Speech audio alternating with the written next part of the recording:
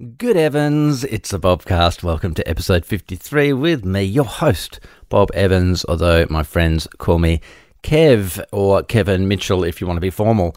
How you going? Welcome back. If you've listened before, if you're new, welcome.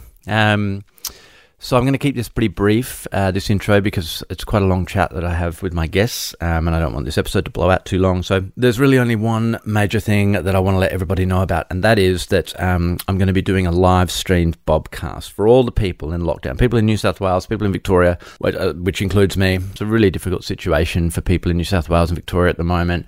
I don't want to dwell on that. I just want to acknowledge it and let those of you listening in New South Wales and Victoria know that I'm right there with you. It's tough, and I'm sending you lots of love and strength to get through it. But so what I wanted to do was do a live streamed episode of Good Evans, It's a Bobcast. So Good Evans, It's a live streamed Bobcast is happening on Saturday, the 4th of September at 7 p.m. That's Eastern Time, 7 p.m. Eastern Time. And it's going to be guest starring your friend of mine, Josh Pike. It will be streaming on Facebook, I believe. But check I should know.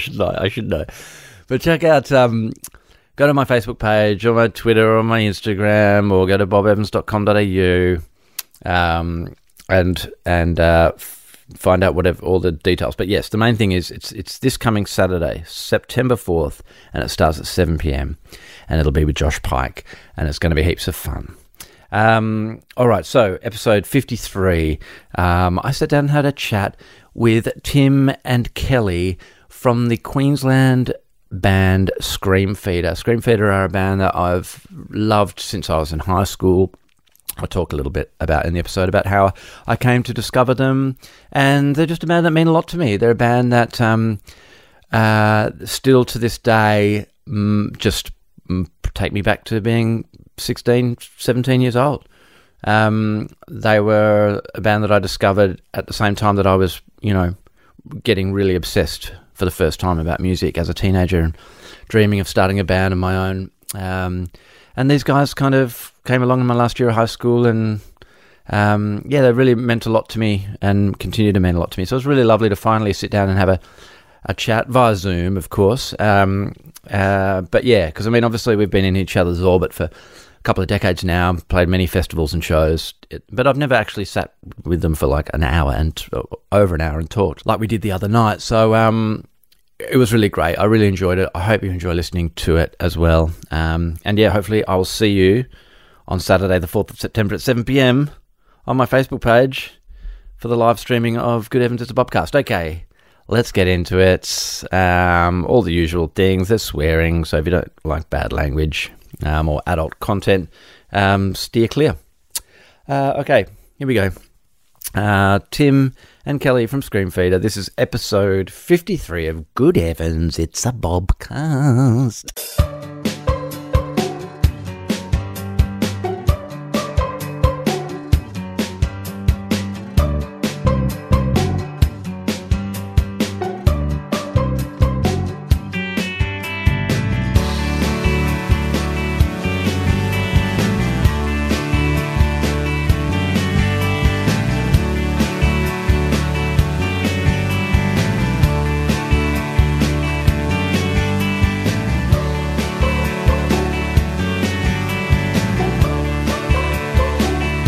Welcome to the Bobcast, Tim and Kelly. How you going, guys? Hello. Great. How are you going? I'm pretty good.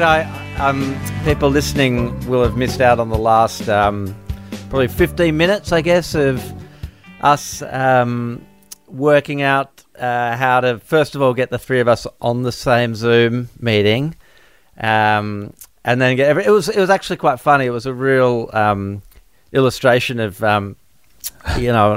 I hope I'm not offending you here, but three middle-aged people desperately trying to make technology work. Settle down there. Complete morons.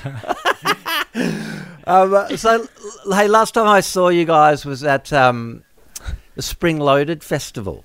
Yeah. Yeah. Which was in Sydney in May. And and it was a big festival held at Randwick Racecourse, and there were like 3,000 people there. And does it kind of freak you out that like that happened a few months ago, and now we're living in a world where I can't even imagine getting into New South Wales before Christmas?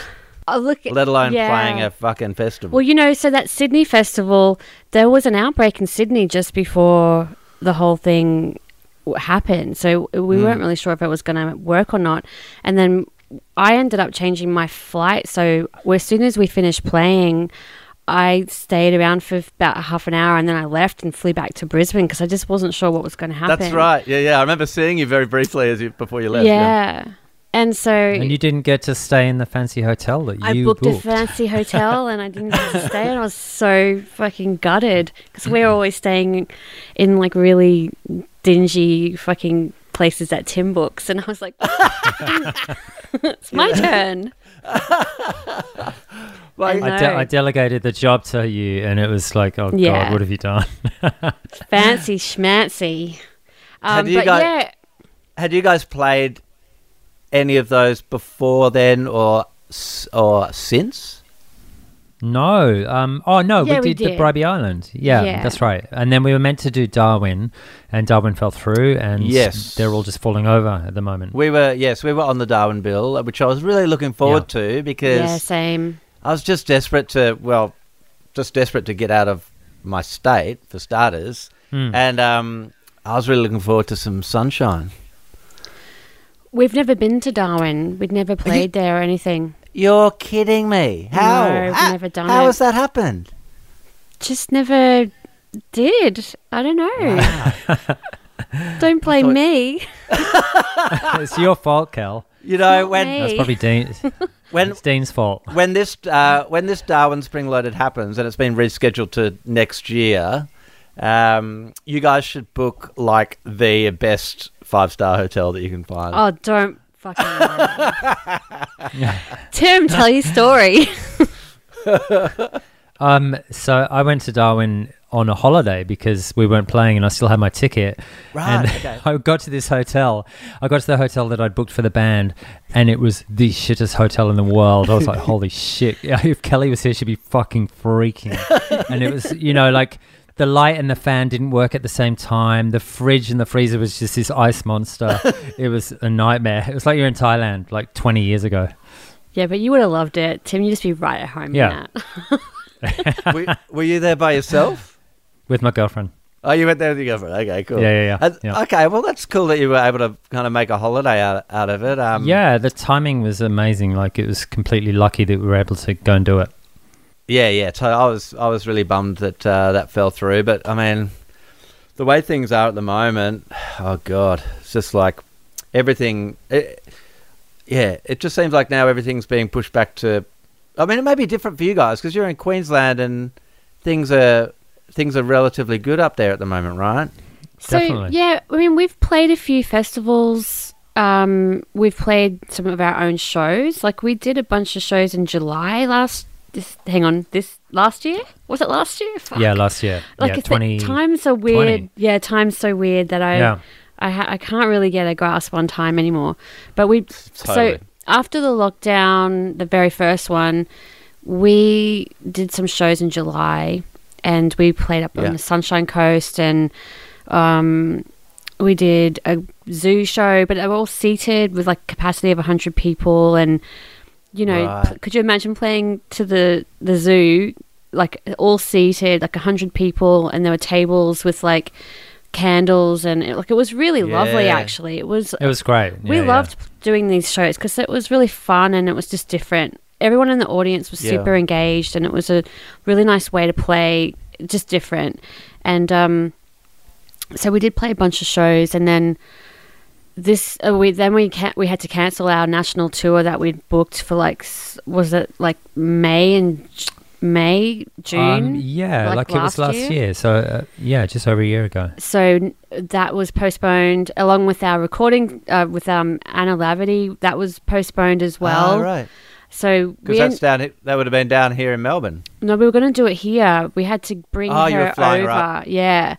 Yeah, right. and she couldn't come because she was going straight from Brisbane to Perth, and we'd had like a lockdown the day that she was coming over was the end of our lockdown, and she wouldn't be able to go to Perth from Queensland because she needs 28 days of like no community transmission, so she wouldn't be able to go to Perth, and she had work booked and her family were there waiting for her.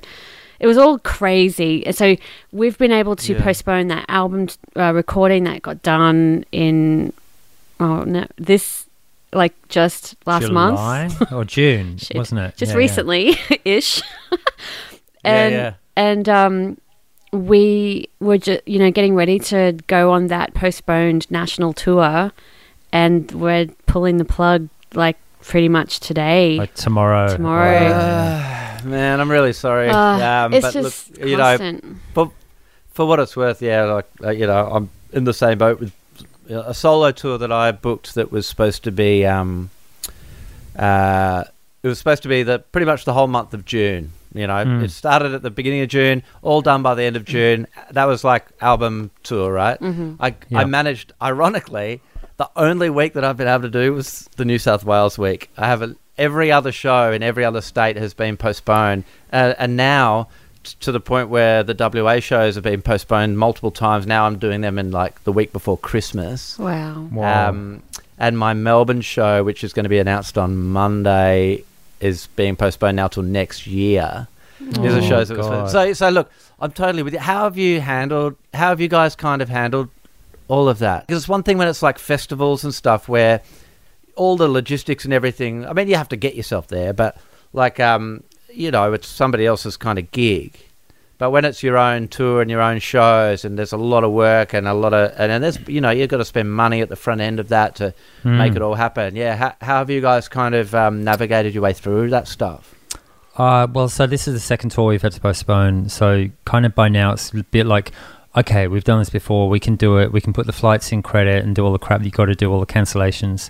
But we've been lucky because we got to record an album in the meantime, so that was awesome. It took all of our attention, and we really worked hard before it in the leading up weeks, writing the songs and getting more ready. So that was actually great. And then when we went to the studio, we found ourselves, even though it was our hometown, we were in a bubble, and it was awesome. Because we had a lockdown. We captured that. We captured that thing and got in the bubble and had a great time. During like we've had backwards and forwards, and Tim's had to do a lion's share of like the work of like rebooking and putting all of that money for flights into Travel Bank with Virgin. You don't get that money back. It sits there, and that's the other thing. You just take this massive financial hit.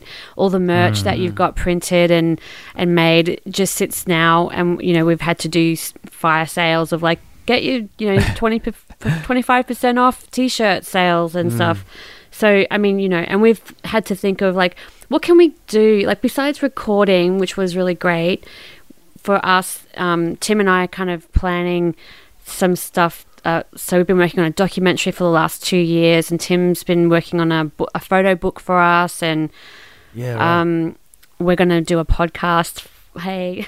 And we're actually going to do like a screen feeder, like looking at our albums, and like a Patreon with like, we're going to do Zoom meetings with people. Like we're going to have band meetings where we ask people to join, and we can have like someone take minutes and like, this is awesome. Just hilarious. Talk shit. Well, maybe this acts as like a good kind of rehearsal for. I think so. Yeah, true. What you're about to embark on. But you the guys other thing, you'll be dab hands at this. Totally. You'll be like setting up Zoom meetings and smashing it out like the total pros. Yeah. The other thing is we've all been working through this. Like Tim's got a full-time job, I've got a full-time job, and so the band is the layer on top of everything that we do. And so I didn't have a break. Like I've been working through this entire thing. Even the very first lockdown, I worked full-time at home, and I've been working from home.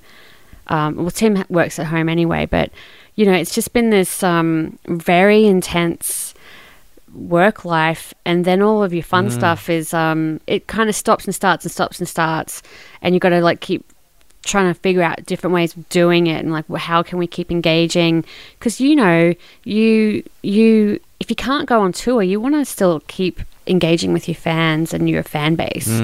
So this is how we're doing it. I mean, we love connecting with each other and our fan base as well. So it's exhausting, like trying to think of new things to do. And on top of like, but it's also cool. Like it's actually, it's fun and it's interesting and it's kind of inspiring in a way. Yeah, it's good to be able to find silver linings in this. I mean, I suppose like what I've found is that going, from last year as we kind of started going into this period that we're still in and probably are going to be in for a few more months yet at least. All those sort of things like social media and online activity, which was already pretty important, but in terms of sort of operating as a musician, that just kind of ramped right up. And it's just, I mean, how do you guys go with? I often sort of ask people about this, especially musicians of our vintage, because when we started playing, there was no social media and all that kind of stuff. I've always kind of found it like it's never really come 100% naturally to like, engage through social media, because I'm not a big not a big sharer. I'm not big on selfies, and just not things like Instagram. It's such a visual medium. And how do you guys go with all of that stuff? What's your relationship like with social media? We actually, on the one hand, it's a little exhausting and a little boring from time to time, but the way that we sort of manage to do it is, for some weird reason, in keeping with how the people who follow the band kind of want it. So it's like they're all kind of in that rough sort of age demo anyway.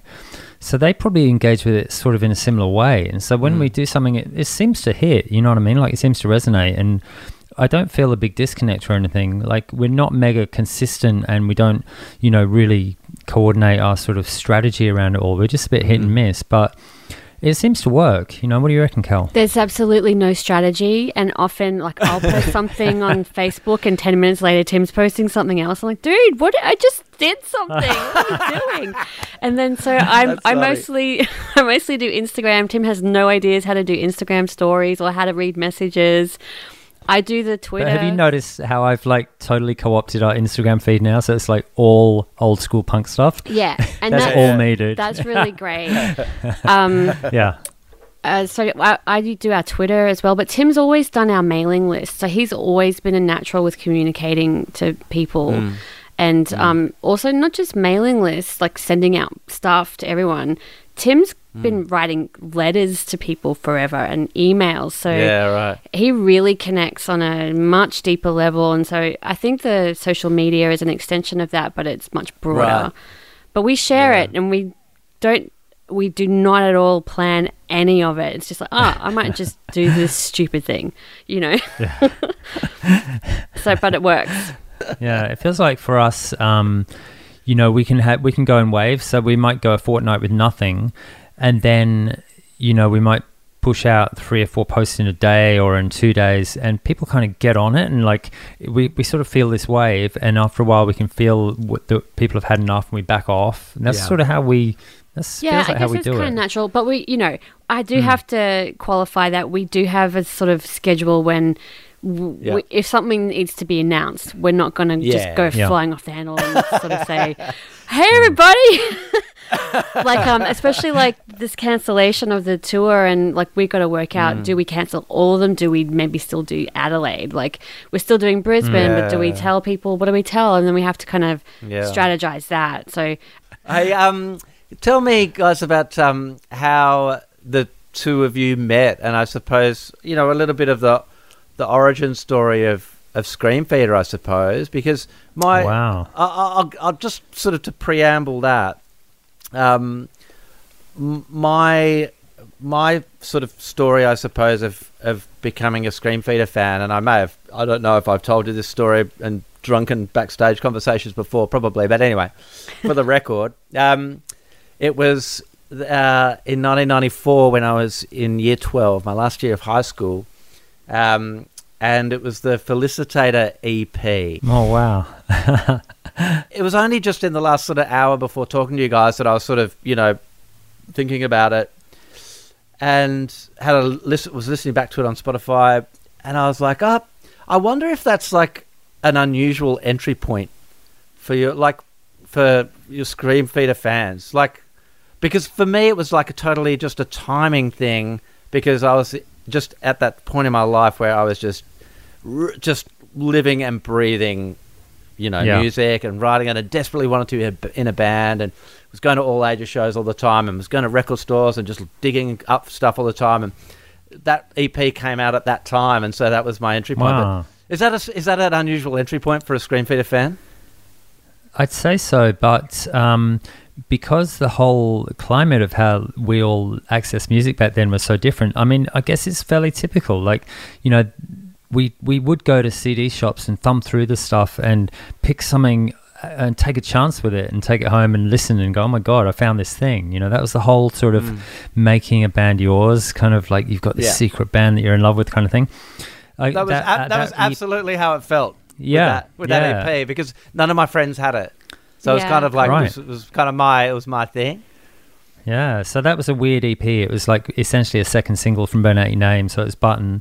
And then we had some demos of songs which ended up, a couple of them on our next album, Fill Yourself with Music, and just a couple of things we had lying around. So it was a real Millions bitter. Wishes on that. Like, that was one of the first songs I think we recorded with me singing, I think. Yeah, true. Yeah. That's cool. right. Yeah. They're great.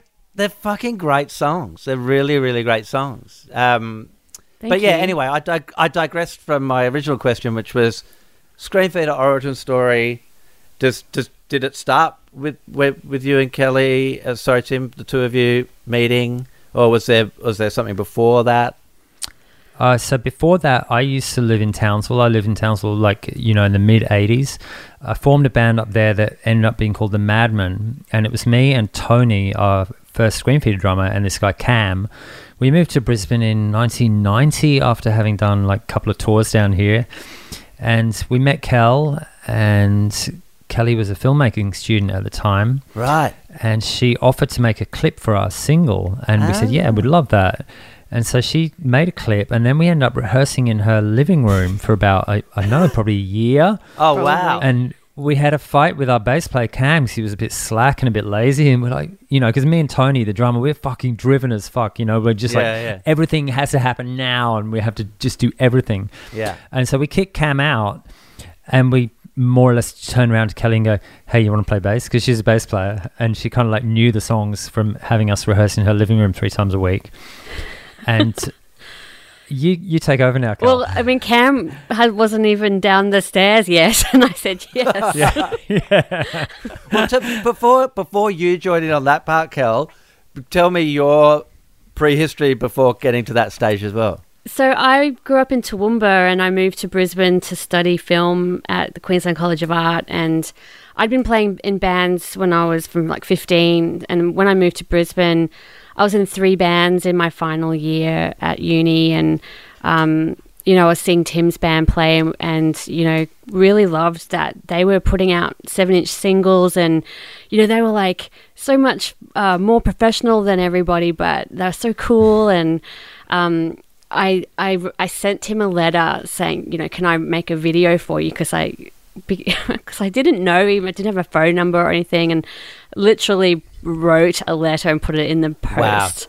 Wow. And he wrote back and said, oh yeah, you're in that band, and don't you have a really cool practice room? And it was literally my lounge room, and I was in a flat above a barbecue shop on Main Road in Ipswich Road, and I was like, yeah, you can just come over and use my practice room. And it was my house.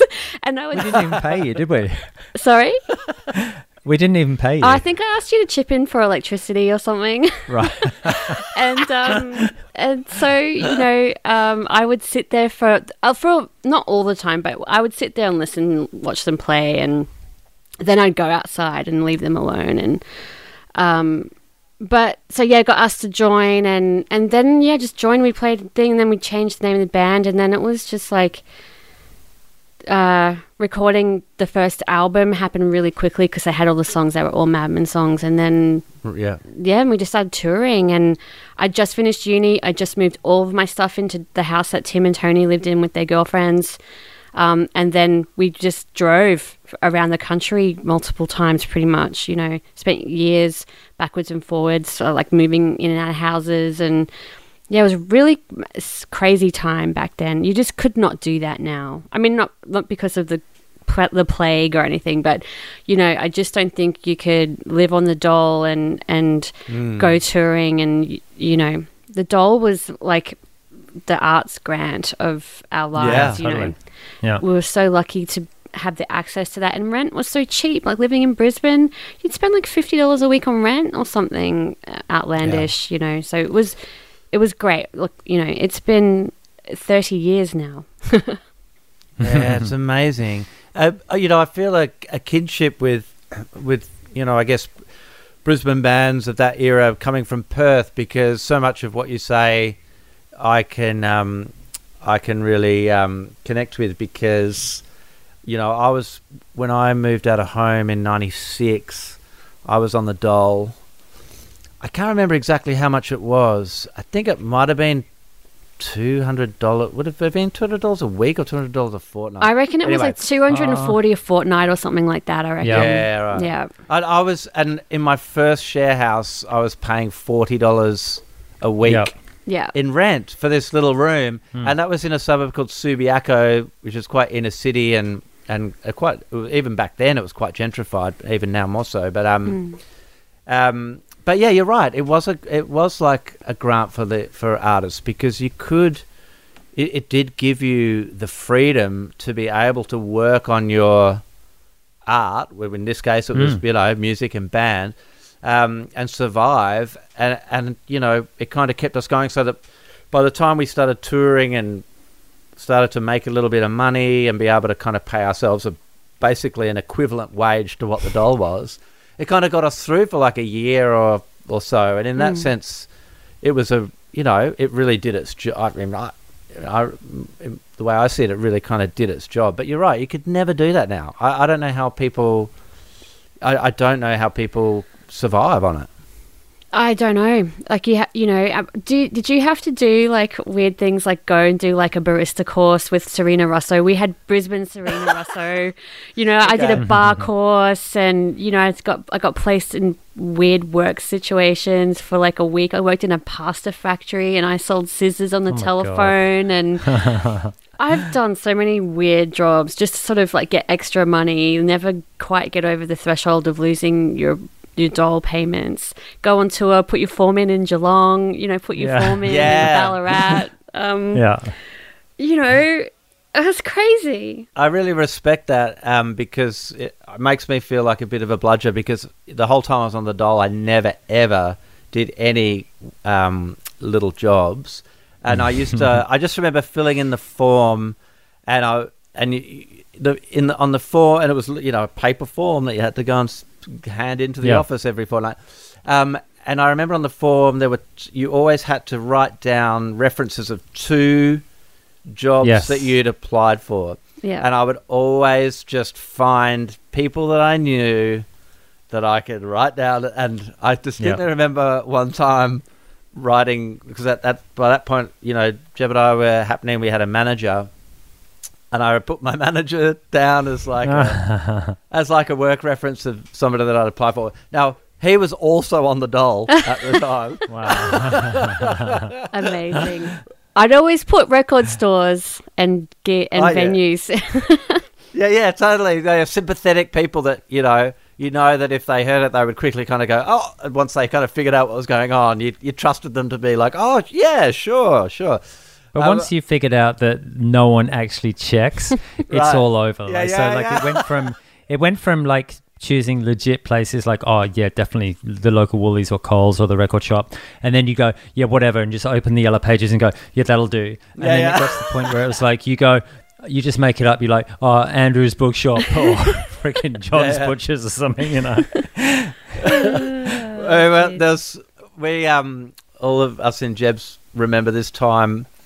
when it was very early days of touring, probably only our second or third sort of trip to the eastern states. And we were all still on the dole, and there was one day we had a day off in Sydney, and we were staying in King's Cross, and it was the day that we all had to hand in our forms. So the four of us all marched over to the to the Centrelink, the dole office, whatever it was called back then, in King's Cross. And of course, we would have played a gig the night before. So we didn't get out of bed till like 2:00 in the afternoon. And so it's kind of like, oh shit, we got to get into the office before it shuts. We got there just as they were closing the doors. We were really lucky they kind of let us in. And so we got to the office and we're waiting in line, and more people are sort of gathering at the front entrance, but they'd locked the doors. They weren't letting anybody else in. By the time we sort of got to speak to somebody or whatever, there was a small crowd of people banging on the front doors. And they were getting pretty violent and pretty aggro. God. This is King's Cross in 1996. Yeah. And when we finished sort of, speaking to our people there or whatever, they ended up ushering us out the back door of the Centrelink office because there was an angry mob out the front and they couldn't open the doors. Wow. It's like you're the Bizarro Beatles, the poor Beatles. Yeah. It was the first, and I must add, the only time we've ever been ushered out a back door. Because of a mob. But yeah, and I think soon after that, as I was saying, like, it was probably, I reckon maybe about a year I was on the dole, but yeah, I mean, it worked. It worked for us. Yeah, we survived, so, basically. So the other thing that I was interested in asking you guys too about, starting off when Screamfest started out, and even prior to that as well, as I was listening to a podcast recently that sort of did this deep dive into the Regurgitator Tuplang album. It's a really great podcast, and I urge anyone who's a fan of Regurgitator who's listening to this to check it out. Search for it on podcast. You'll be able to find it. You're smart. But they were talking about the what was happening in Brisbane and Queensland more broadly in the sort of late 80s, as after 20 years of Sergio Bjelke-Petersen, is that how you pronounce his name? Yeah, Bjelke-Petersen. Very good. So thank you. And it was really interesting because I guess, growing up in Perth, I'd heard of him and I was, too young to really understand what it all meant. But obviously Brisbane was coming out of a long period of sustained, kind of a real suffocating kind of cultural environment because of that leadership. What are your memories of that? And did you guys, do you have memories of how that kind of, how that influenced the music that was happening at the time and what was going on kind of, on street level? It was a time, I grew up in Toowoomba and, Tim was in Townsville and you wouldn't have probably been in Australia for a lot of that time, I suppose. But basically it was like everything in Brisbane was shut on a Sunday. Like you couldn't do anything. And we still have a little bit of a hangover of that in Brisbane. And most people would know if they came here and then you go to a gig, there's nothing kind of to do afterwards. But back in when we were playing, so the early 90s, late 80s, early 90s, we used to play parties and stuff, and the cops would come and bust it up. We've had our the valves taken out of your amplifier so you couldn't play anymore. They were really, seriously, that happened. Really aggressive police. So the police used to raid houses. They had a thing called Operation Noah where you were encouraged to dob in your neighbours if they were drug dealers or something. So there was I don't know how many times I've lived in houses that have been raided by the police for drug searches. And even when there were no drugs in there or anything, it was just you were a house on a list and the cops would, come in, knock on the door, walk through with about 20 police officers, go through all of your things. You were treated like a criminal. You know, it was a police state, and it was actually a police state. You'd walk down the street, the police had the right to search you for no reason, because they would say, oh, we believe that you're carrying drugs on you. Right. And they could search anybody, even your grandma, or like a 18-year-old kid walking down the street. So they're the things that I remember the most, like just this oppressiveness of like, you were literally, it was scary walking down the street sometimes. And also not knowing what day the cops were going to show up to raid your house. Because that kind of ideology or policy or whatever, it promotes it promotes profiling, and it legalizes that idea of profiling, and you can see how that can directly affect artists, because like you say, I mean, like if the police have the power to just like search you or come into your house or do all those things without any reason other than just they've profiled you because of whether it's your age or how you're dressed, or perhaps the kind of the area that you lived in, right, everything. Who you hang out with, anything, Which is just that's terrible, that's really fucked up. Yeah, but it was weird because we kind of all lived with it, like we all expected it. It was all kind of, we'd trade war stories and, we'd share information, and it drove a lot of art and music and culture very underground, and that was a really good thing about it in a way. There was a lot of really amazing places to go if you knew. And that was the thing. People used to come to Brisbane and say, oh, Brisbane's boring and it's awful. But it's like, that's because you don't know anyone. You don't know where to go. You don't know any of the info.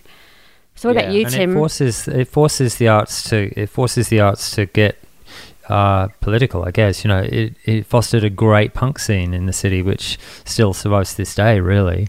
And it was a real punk scene in the essence of it being actually a legit rebellion against all the shit that was going on. So it was fantastic. But apart from that, honestly, like for me, coming into Brizzy in like 1989, 1990, we kind of ignored it. Like it wasn't affecting us directly. You get raided, Kel, I remember that. You get raided heaps. But like we sort of skated around it, and, we were able to largely ignore it, to be honest. But I remember there was a Livid Festival in, what year was Joe kicked out? Was it like 1990? I think it was, right? Probably was. Right. I think it was very late 80s. Okay, very, very so there was 80s. this Livid Festival that went on at the showgrounds, and Mudhoney were playing, and it was awesome. And I think Iggy Pop played as well, but I remember Mudhoney playing and someone coming out on stage saying, guess what? The elections just kicked Joe out, and the freaking place erupted, and it was amazing, Yeah. I was it a remember culture that shock? day. Sorry, Kel, you go. I just remember that day, that night, the guy, I lived in a share house, and that night the guy I lived with was like, he went out and danced on the street. He went down and he jumped around, and, it was a jubilant sort of like amazing moment. It felt like, oh my God, there's potential now. And the Labour Party got in, like progressives, and we've just gone from this insane, like ultra conservative, ultra right wing, really corrupt government to now like, oh, maybe a little bit not so bad. Yeah. Okay, I'll ask you, and I'll start with you, Kel. What are your earliest memories of music as a kid, and are there any sort of memories or moments where you kind of had that conscious kind of idea in your head that like, that not only is music something that I really connect with and really love, but maybe it's something I can do? So I think when I was young, my dad liked to play music, and he had a banjo, and we had like a little acoustic guitar in the house, and I started learning guitar when I was 11, and I also, I was learning the flute at school for a bit, and obviously the recorder and all that kind of stuff. But and that was just all the things that you did, because he also did like swimming and, the things at school. Yeah, I did ballet for a bit when I was 4. Could you imagine? And but not everybody learns the flute. But I'm sorry to interrupt, but it is interesting because so many people that I speak to on this podcast, musicians that I speak to, have this history in primary school where they're exposed to an instrument. For me, it was violin, but often it's a classical instrument. But they don't kind of keep it going, and then they find so obviously like the music's there trying to it's trying to kind of come in or trying to happen, and you're exposed to this stuff, and you're given opportunities to kind of do stuff like learn the flute or learn the violin, and but later in life you kind of find your thing, and with so many musicians that I speak to, it's like they find rock and roll and music comes back to them again.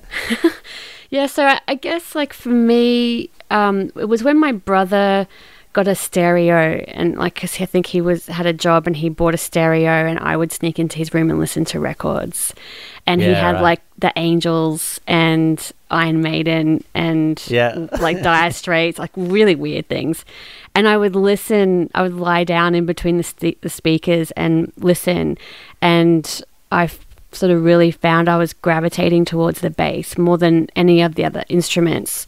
And whilst I'd been learning the guitar, and I got stuck on trying to play bar chords because it didn't make sense, and I didn't really take to learning how to read music, and I didn't like that sort of structured stuff. I found that bass was really calling my name, and I really got into it. So when I was like 14 or 14 and a half, when you could get a job, I got a job and I bought a bass for like $100. And my dad bought me a Vase amp, like from this lady around the corner who played this like church organ through it. And it was this beautiful amp. Oh my God, I would kill for that today. Yeah. And I just got some lessons with this guy. And I loved it. I just felt so at home. But I think I remember watching Saturday morning music film clips on telly one day, like one Saturday, and Joan Armatrading came on, and I was like, holy shit, she's so fucking cool. Like you've never seen anybody like her, and she's playing a white Stratocaster, and she just looks like I've never seen anything like that. And I was like, I fucking want to be like that. And and I wasn't and I didn't, but I like, it was very inspiring to me. It was like, something like really unusual, and it was really the coolest thing I'd ever seen. I don't really like Joan Armatrading's music or anything either, so that was the other thing. I wasn't trying to emulate or be like. I just saw and was like, wow, anyone could do anything they wanted to. It was like this light bulb moment, and I joined a band when I was like 15. What was the band that you joined? Oh God. So the guy who was teaching me bass was teaching these other teens like guitar, and one of them knew a bass player, a drummer and a singer. So we were just this mishmash of people, and we started this band. We were doing covers of like, I don't know, George Thorogood and like the Beatles or like random shit. Okay. And we were called Blame Kelly because we couldn't think of a name, and I always got in trouble. Where's the thing gone? Oh, it's Kelly's fault. She lost it. Blame her. So that was my first band. Blame Kelly. And nothing's changed, honestly. I'd love to call Scream Peter Blame Kelly. It sounds like a good name for if you ever wanted to do like a secret show. True. Yeah. Show under the name. Yeah. So what about you? That's me. Yeah. What about you, Tim? I'm mega old, so I grew up in England back in the days when punk kind of kicked off over there. And I remember me and my friends at school, we're kids, but like I remember we'd all listen to Sex Pistols and stuff and just be like, oh my God, this is like the best thing ever, And it was very influential at the time. But to go back a little, my dad was always like totally classical music, but my mum was sort of, she had the Beatles, Buddy Holly, various albums like that in her collection, so that was awesome. But I'd always sort of like gravitate towards the more major key up rockin' kind of tracks, the more sort of, I guess, the songs that were more pointing towards the sort of punk thing, essentially. And then when I heard actual punk music, I was like, okay, it all makes sense. This is what I've been waiting for. So I got into that really heavily, and it became everything in my life. And when I was a tiny bit older, in like the mid 80s, there was this sort of massive second wave of UK punk, and there was all the American hardcore coming in. And the whole thing about that second wave was the music was on the whole way more rudimentary and really done by kids, as opposed to, you know, the first wave in England, where it was people who could actually really play rock and roll really well, but they were just playing punk music. But so the whole ethos of the mid 80s thing was DIY. You can do this, anyone can do this, it's just music for the kids, basically. So without it, well, the English bands were like people like, you know, Crass or Discharge or the Subhumans, like real early stuff. So it's like it's real kind of hardcore English stuff. And then in America, I guess it was the Dead Kennedys and Black Flag, and much later Husker Du, but really it was bands like the Kennedys, for example. And then, so like, you know, when you hear that kind of music, you're like, I can do that. I know a few bar chords. I know a couple of open chords. That'll do. You know what I mean? So I finished school, and I knew I wanted to form a band, but I didn't really know how. And I went back to England in 1985 and lived with my dad for a little while. And while I was there, I bought an electric guitar. I came back to Australia and moved out of home straight away, and just basically, you know, fished around town, got some other kids interested in being in this punk band. And I started the band, and it was so terrible. Like, the songs are terrible, like 3 chords, just do, do, do, do, do, do, do, do, like really the most rudimentary music you could ever imagine. And we had a singer originally, this big skinhead dude who looked amazing, but couldn't really sing in time at all. So I was, yeah. So I'd be writing the songs, and so I'd say to him, "Oh, dude, it has to go like this," and I'd sing it. And in the end, he just basically said, "Look, you be the singer." So like, I became the singer, and I sucked. I was like the worst singer in the world for years and years. And I found Tony Blades through an ad I put in the Townsville paper in 1986. Like, young drummer required, no experience necessary. He was like a grade 10 dropout. He was 15 when he joined the band, and he was like this wildfire freaking you know, mega enthusiastic, kind of ambitious guy. He just did not take any prisoners. And so we started rehearsing the whole time, and the band sort of got a little better. We weren't very good, but, you know, we worked through it, and we got a better lineup, and we just inched our way along. And sorry, if I answered like way past the question's bounds, am I just fucking giving you the entire history of the world or what? Okay. But anyway, yeah, the whole thing of getting into music was really hearing punk for the first time and going, this is mind-blowing, and I want to do this, and I can do this, and even if I suck at it, I'm just going to do it anyway. Yeah.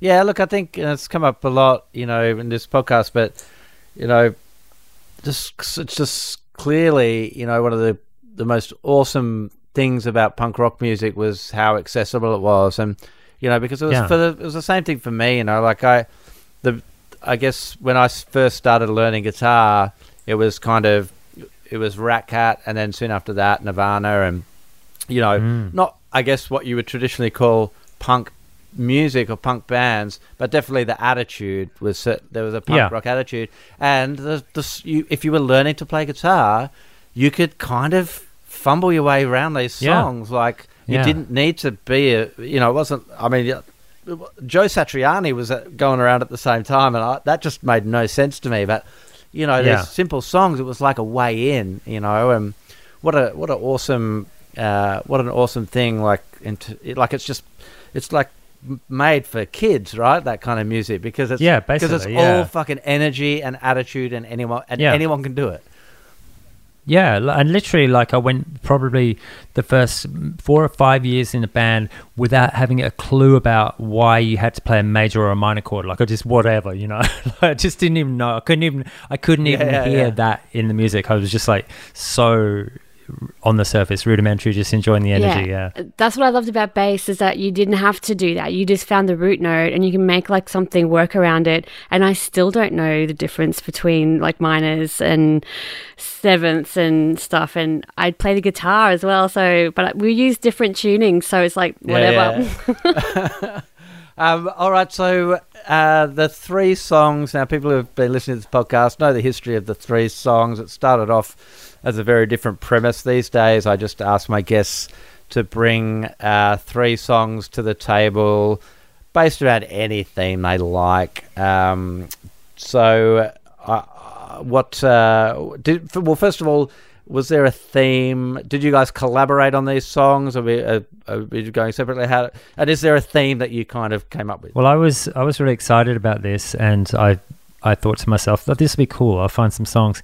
Kelly like called me at about 5 this afternoon. And she's like, I haven't got any songs. I don't know what to do.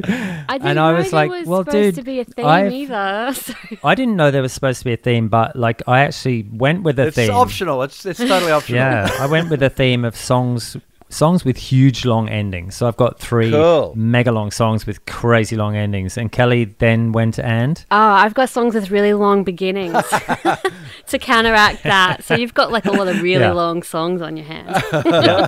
All right. Well, who wants to go first? You go first, Kel. Okay, so do you want one at a time or all of them together? Like, what am I supposed to really do with these? Give us your favourite that you've got.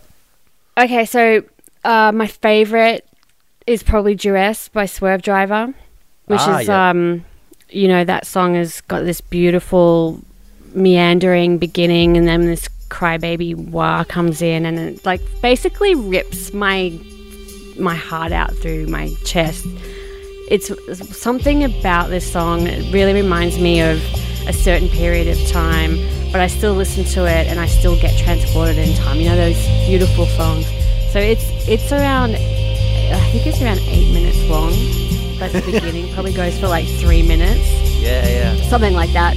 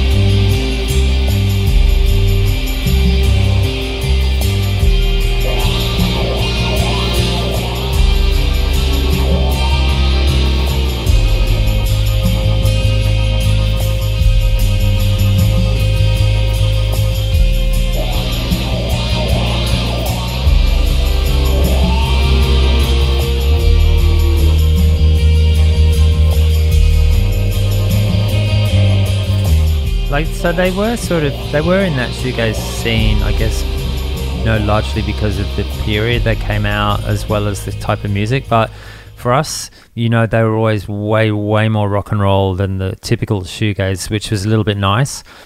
But we saw them heaps of times. Kelly and I saw them in London in like 93, and we've seen them in Australia like probably 8 or 10 times. We've played with them heaps, and it's almost like their first probably 4 or 5 albums. They're huge landmarks throughout the band's history. Like we know where we were when we first heard Ejector Seat Reservation, or and it was like pivotal in how perhaps our next album was written or sounded or things like that. Like they're really close to our hearts. First time I ever heard Swerve Driver, I was like 19, and my friend who I was in the band with at the time, before I was in Scream Theatre, gave me Son of Mustang Ford, the 12-inch EP, as a present. It was their first release, and I had never heard anything like it. It was mind-blowing, and every record they do is incredible. Even their later ones, how you kind of sometimes get a bit bored, or they get a bit self-indulgent, and this band's probably become quite self-indulgent.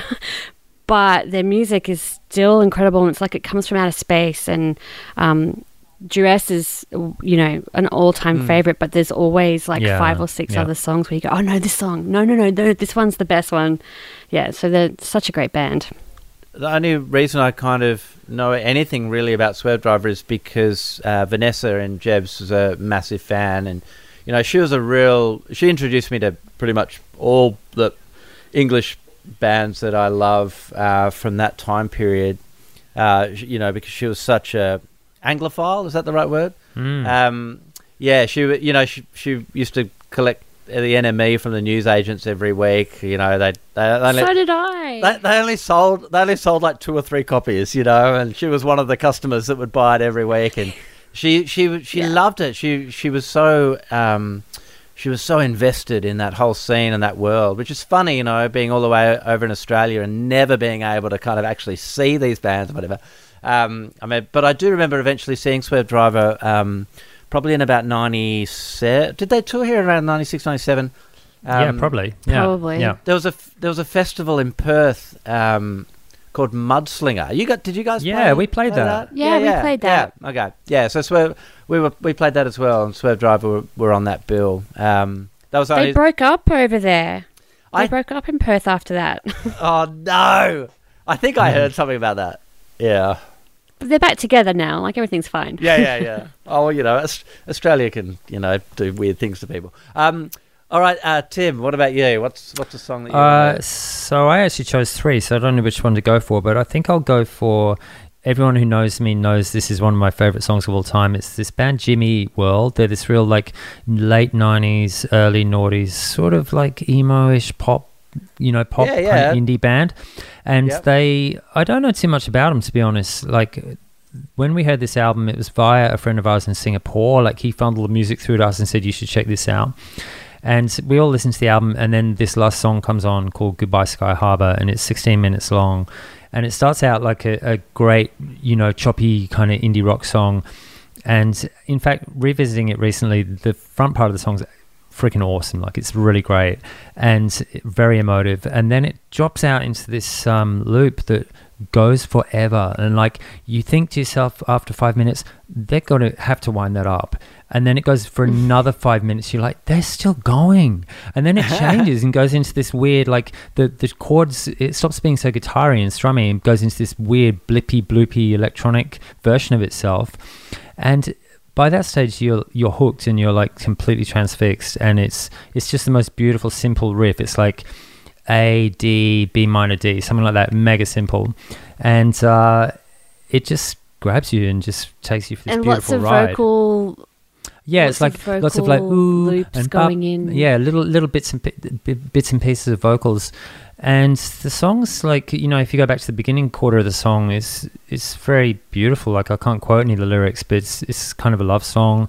And then I was looking up some info about it today, and apparently I read that there's a John Irving book called A Prayer for Owen Meany, and apparently the song's about that book. So I had no idea until today.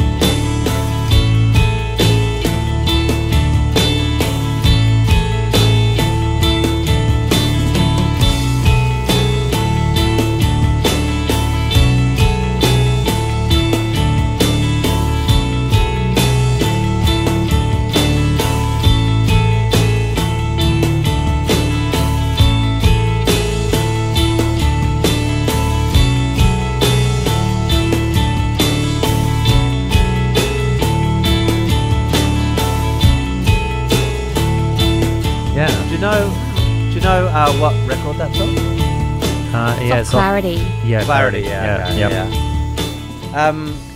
Yeah, that's cool. I never would have predicted that you would choose a Jimmy Eat World song. We have a bit of a history with that band. Right. Oh wow. We toured with them in America. Oh wow. For about a month. We went from the West Coast. Yeah, from the West Coast to the East Coast. Wow. Yeah, start on the East Coast, finish on the West Coast. So New York to LA, pretty much, and everywhere in between. And it was when they were it was in the year 2000. So they were basically doing this tour to finance what would become Bleed American. Yeah. Bleed American. Which was the following record. Mm. And yeah, it was they were awesome guys, and we did like a split 7-inch with them over there. Wow. And yeah, they were super cool, but it was a kind of a good time to be touring with them, because it was, like when you guys have probably got experiences like this too, where you've maybe played shows or done tours with bands just before they blow up. Yeah. We've had it doing that Jimmy Eat World tour in America, and also a couple of years earlier in Australia, we took Living End out as our main support act. Wow. Just when Prison of Society was on the radio and they were blowing up, and there is something kind of I really enjoy that. It's something really special, especially if they're good people and you become friends with them, obviously, because you're happy for them. It'd be different if they were assholes. But yeah, it's a really special time, because you kind of get to sort of witness from you're intimate and you see everything that's going on, but you're sort of also on the outside, and you get to see this thing sort of happening, bubbling to the surface and just turning into something huge. Yeah. And that was very much the case with Jimmy Eat World. We were just playing club shows, and they were playing a lot of the songs that were going to be on Bleed American. And wow. But yeah, that record Clarity I really love as well. It's a really, really great record. I think when they play that particular song live, they just cut it at the point where it changes. So they do a short version. Yeah. Okay, so the last song. Who wants to take the last song? You got to go on, Cal. Duke it out between the two of you. Go on. Well, so for long beginnings, nothing really beats "Leave Them All Behind" by Ride. Oh, nice. There's that. Yeah, so that's my other one, and I listened to this song in particularly. I listened to it a lot when I was getting ready to record my other band, Majestic Horses, that I put out a couple of years ago, because I needed to extend some songs. I wanted to have breakdowns, or just listening to songs that were really long and moved around a lot. And so Can was another band that I was listening to a lot at the time. And Leave Them All Behind by Ride, I would just listen to over and over, because they have the drums, by the way, are just the best sounding drums you've ever heard on any record. And there's got the beautiful synths and stuff, but the bass is so driving, and all these things kind of move, and there's all these beautiful vocals, and it's really inspiring for me at that time. But I've always loved that record, and so yeah, I think the intro goes for 2 minutes or so.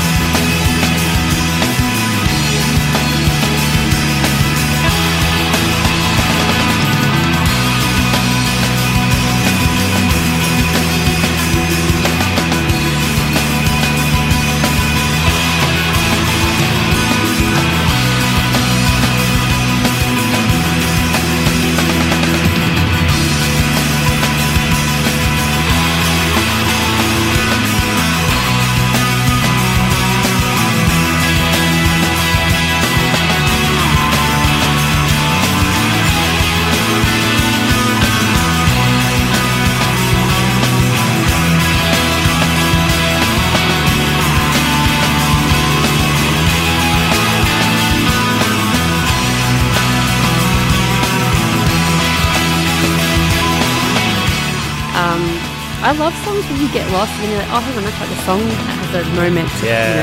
Actually, I want to do a song where there's like a huge intro.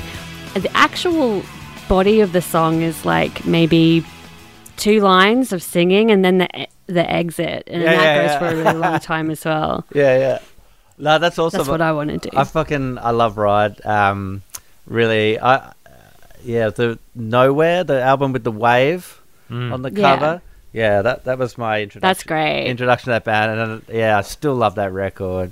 They just got a sound. You know, we actually played with Ride the very first time they came out to Australia. Really? What was that like? Tell me about that. They were really uptight. That's all I remember is they didn't want anything to do with us. We played in this weird nightclub in the city, which would never really put bands on. It was called Transformers, and it was more of a nightclub, right? For dancing and stuff or whatever. Such a mismatch of bands, though, as well. Like, you know, right? What was that? It's such a mismatch of bands. Yeah, because we used to, we're one of those bands at that time who was just getting all the supports. You know, there's always that band in one city that's like, oh, not this band with fucking everybody. We were that band for a while. Yeah. Sure, you guys were that band as well. Absolutely. In Perth, between sort of mid 95 and late 96. Yeah, I mean, you do have that little period where you just give it every show. And you say yes to all of them. Yeah, even if they're so wrong and every other band hates you. I just remember, this was probably like 1992 or something. Yeah, it probably was. Yeah. Wow. And they were all dressed up and like, they were quite like mod looking, I remember as well. And we were just wearing ripped jeans and oversized shirts, and you looked like the cat dragged us in. And they honestly just seemed like they were very uptight. They sounded great and it was a great show, but I just didn't feel very good about them. You know, I think they were probably having a bad time, to be honest. It happens. It happens. I mean, to be honest with you, not knowing anything really about them apart from their music, it doesn't immediately surprise me that was your experience. You know, I can kind of like imagine it. It's like, oh you know. Yeah. Something about... Could you imagine like an English band touring Australia in the 90s and like probably not even knowing anything about us and who we are, thinking that we're just like convict stock or, we're just the colonies. But also coming out in summer and wearing like your finest like suit. Yeah. Just going, I fucking hate this place. Yeah. I remember seeing Supergrass in the late 90s at the Big Day Out in Perth on a typically scorching hot Perth summer's day. And it was the first time I'd ever seen them. I got to see them a bunch of times after that, but it was my first time ever seeing Supergrass, this band that I really, really loved. So excited. And they came out on stage and Gaz, the singer, was wearing like shorts and a hat, and he basically looked like an English backpacker. You know? It was really pasty, obviously, and like it was just not at all the image that I had in my head from listening to their music. It was so kind of like, it took me a little while to kind of get my head around it. It was like that's not what I was not what I pictured in my head at all. Yeah, that would be weird. But so I think that was going on. They were probably hungover, jet lagged, didn't know where they were. Not comfortable, and it's like, who's this loud, annoying fucking other band playing with us? And plus, there was a huge crowd there. Them. You know, there was a massive crowd as well. Yeah, that's right. Yeah. All right, guys. Well, thank you so much for giving up your Friday night. It is Friday, isn't it? You know, like you said. Who knows? Like you said at the start of this podcast, time just makes no sense anymore. I don't know what day it is. I don't know what month it is. I'm in Victoria, so deep in another lockdown. So, but I appreciate you giving up your Friday night. What stuff have you guys? You've talked a little bit about the stuff that you're working on. Is there anything you want to plug? Basically, anything you want to plug and tell people about before we finish? Well, I mean, really for us at the moment, I guess people just keep an eye on what we're doing on Facebook and Instagram, because we'll be announcing more about the film, about the book, about our podcasts. We're branching out, you know what I mean? We're doing a podcast. Yeah. So great. Everybody's doing a podcast. Got to do it. Check out our website because everything's on there. Like all of our music, we've got a really amazing Bandcamp full of like all these rare gigs that we've done that were recorded. Tim's quite the archivist as well, so we've got everything on our website, and then some. our social media is quite fucking random.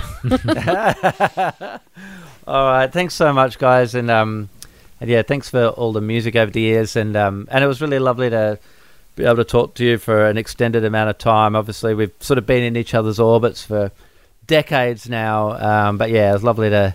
Can I tell you a story that I remember about you guys and me? Okay, is it? No, please do. Lou.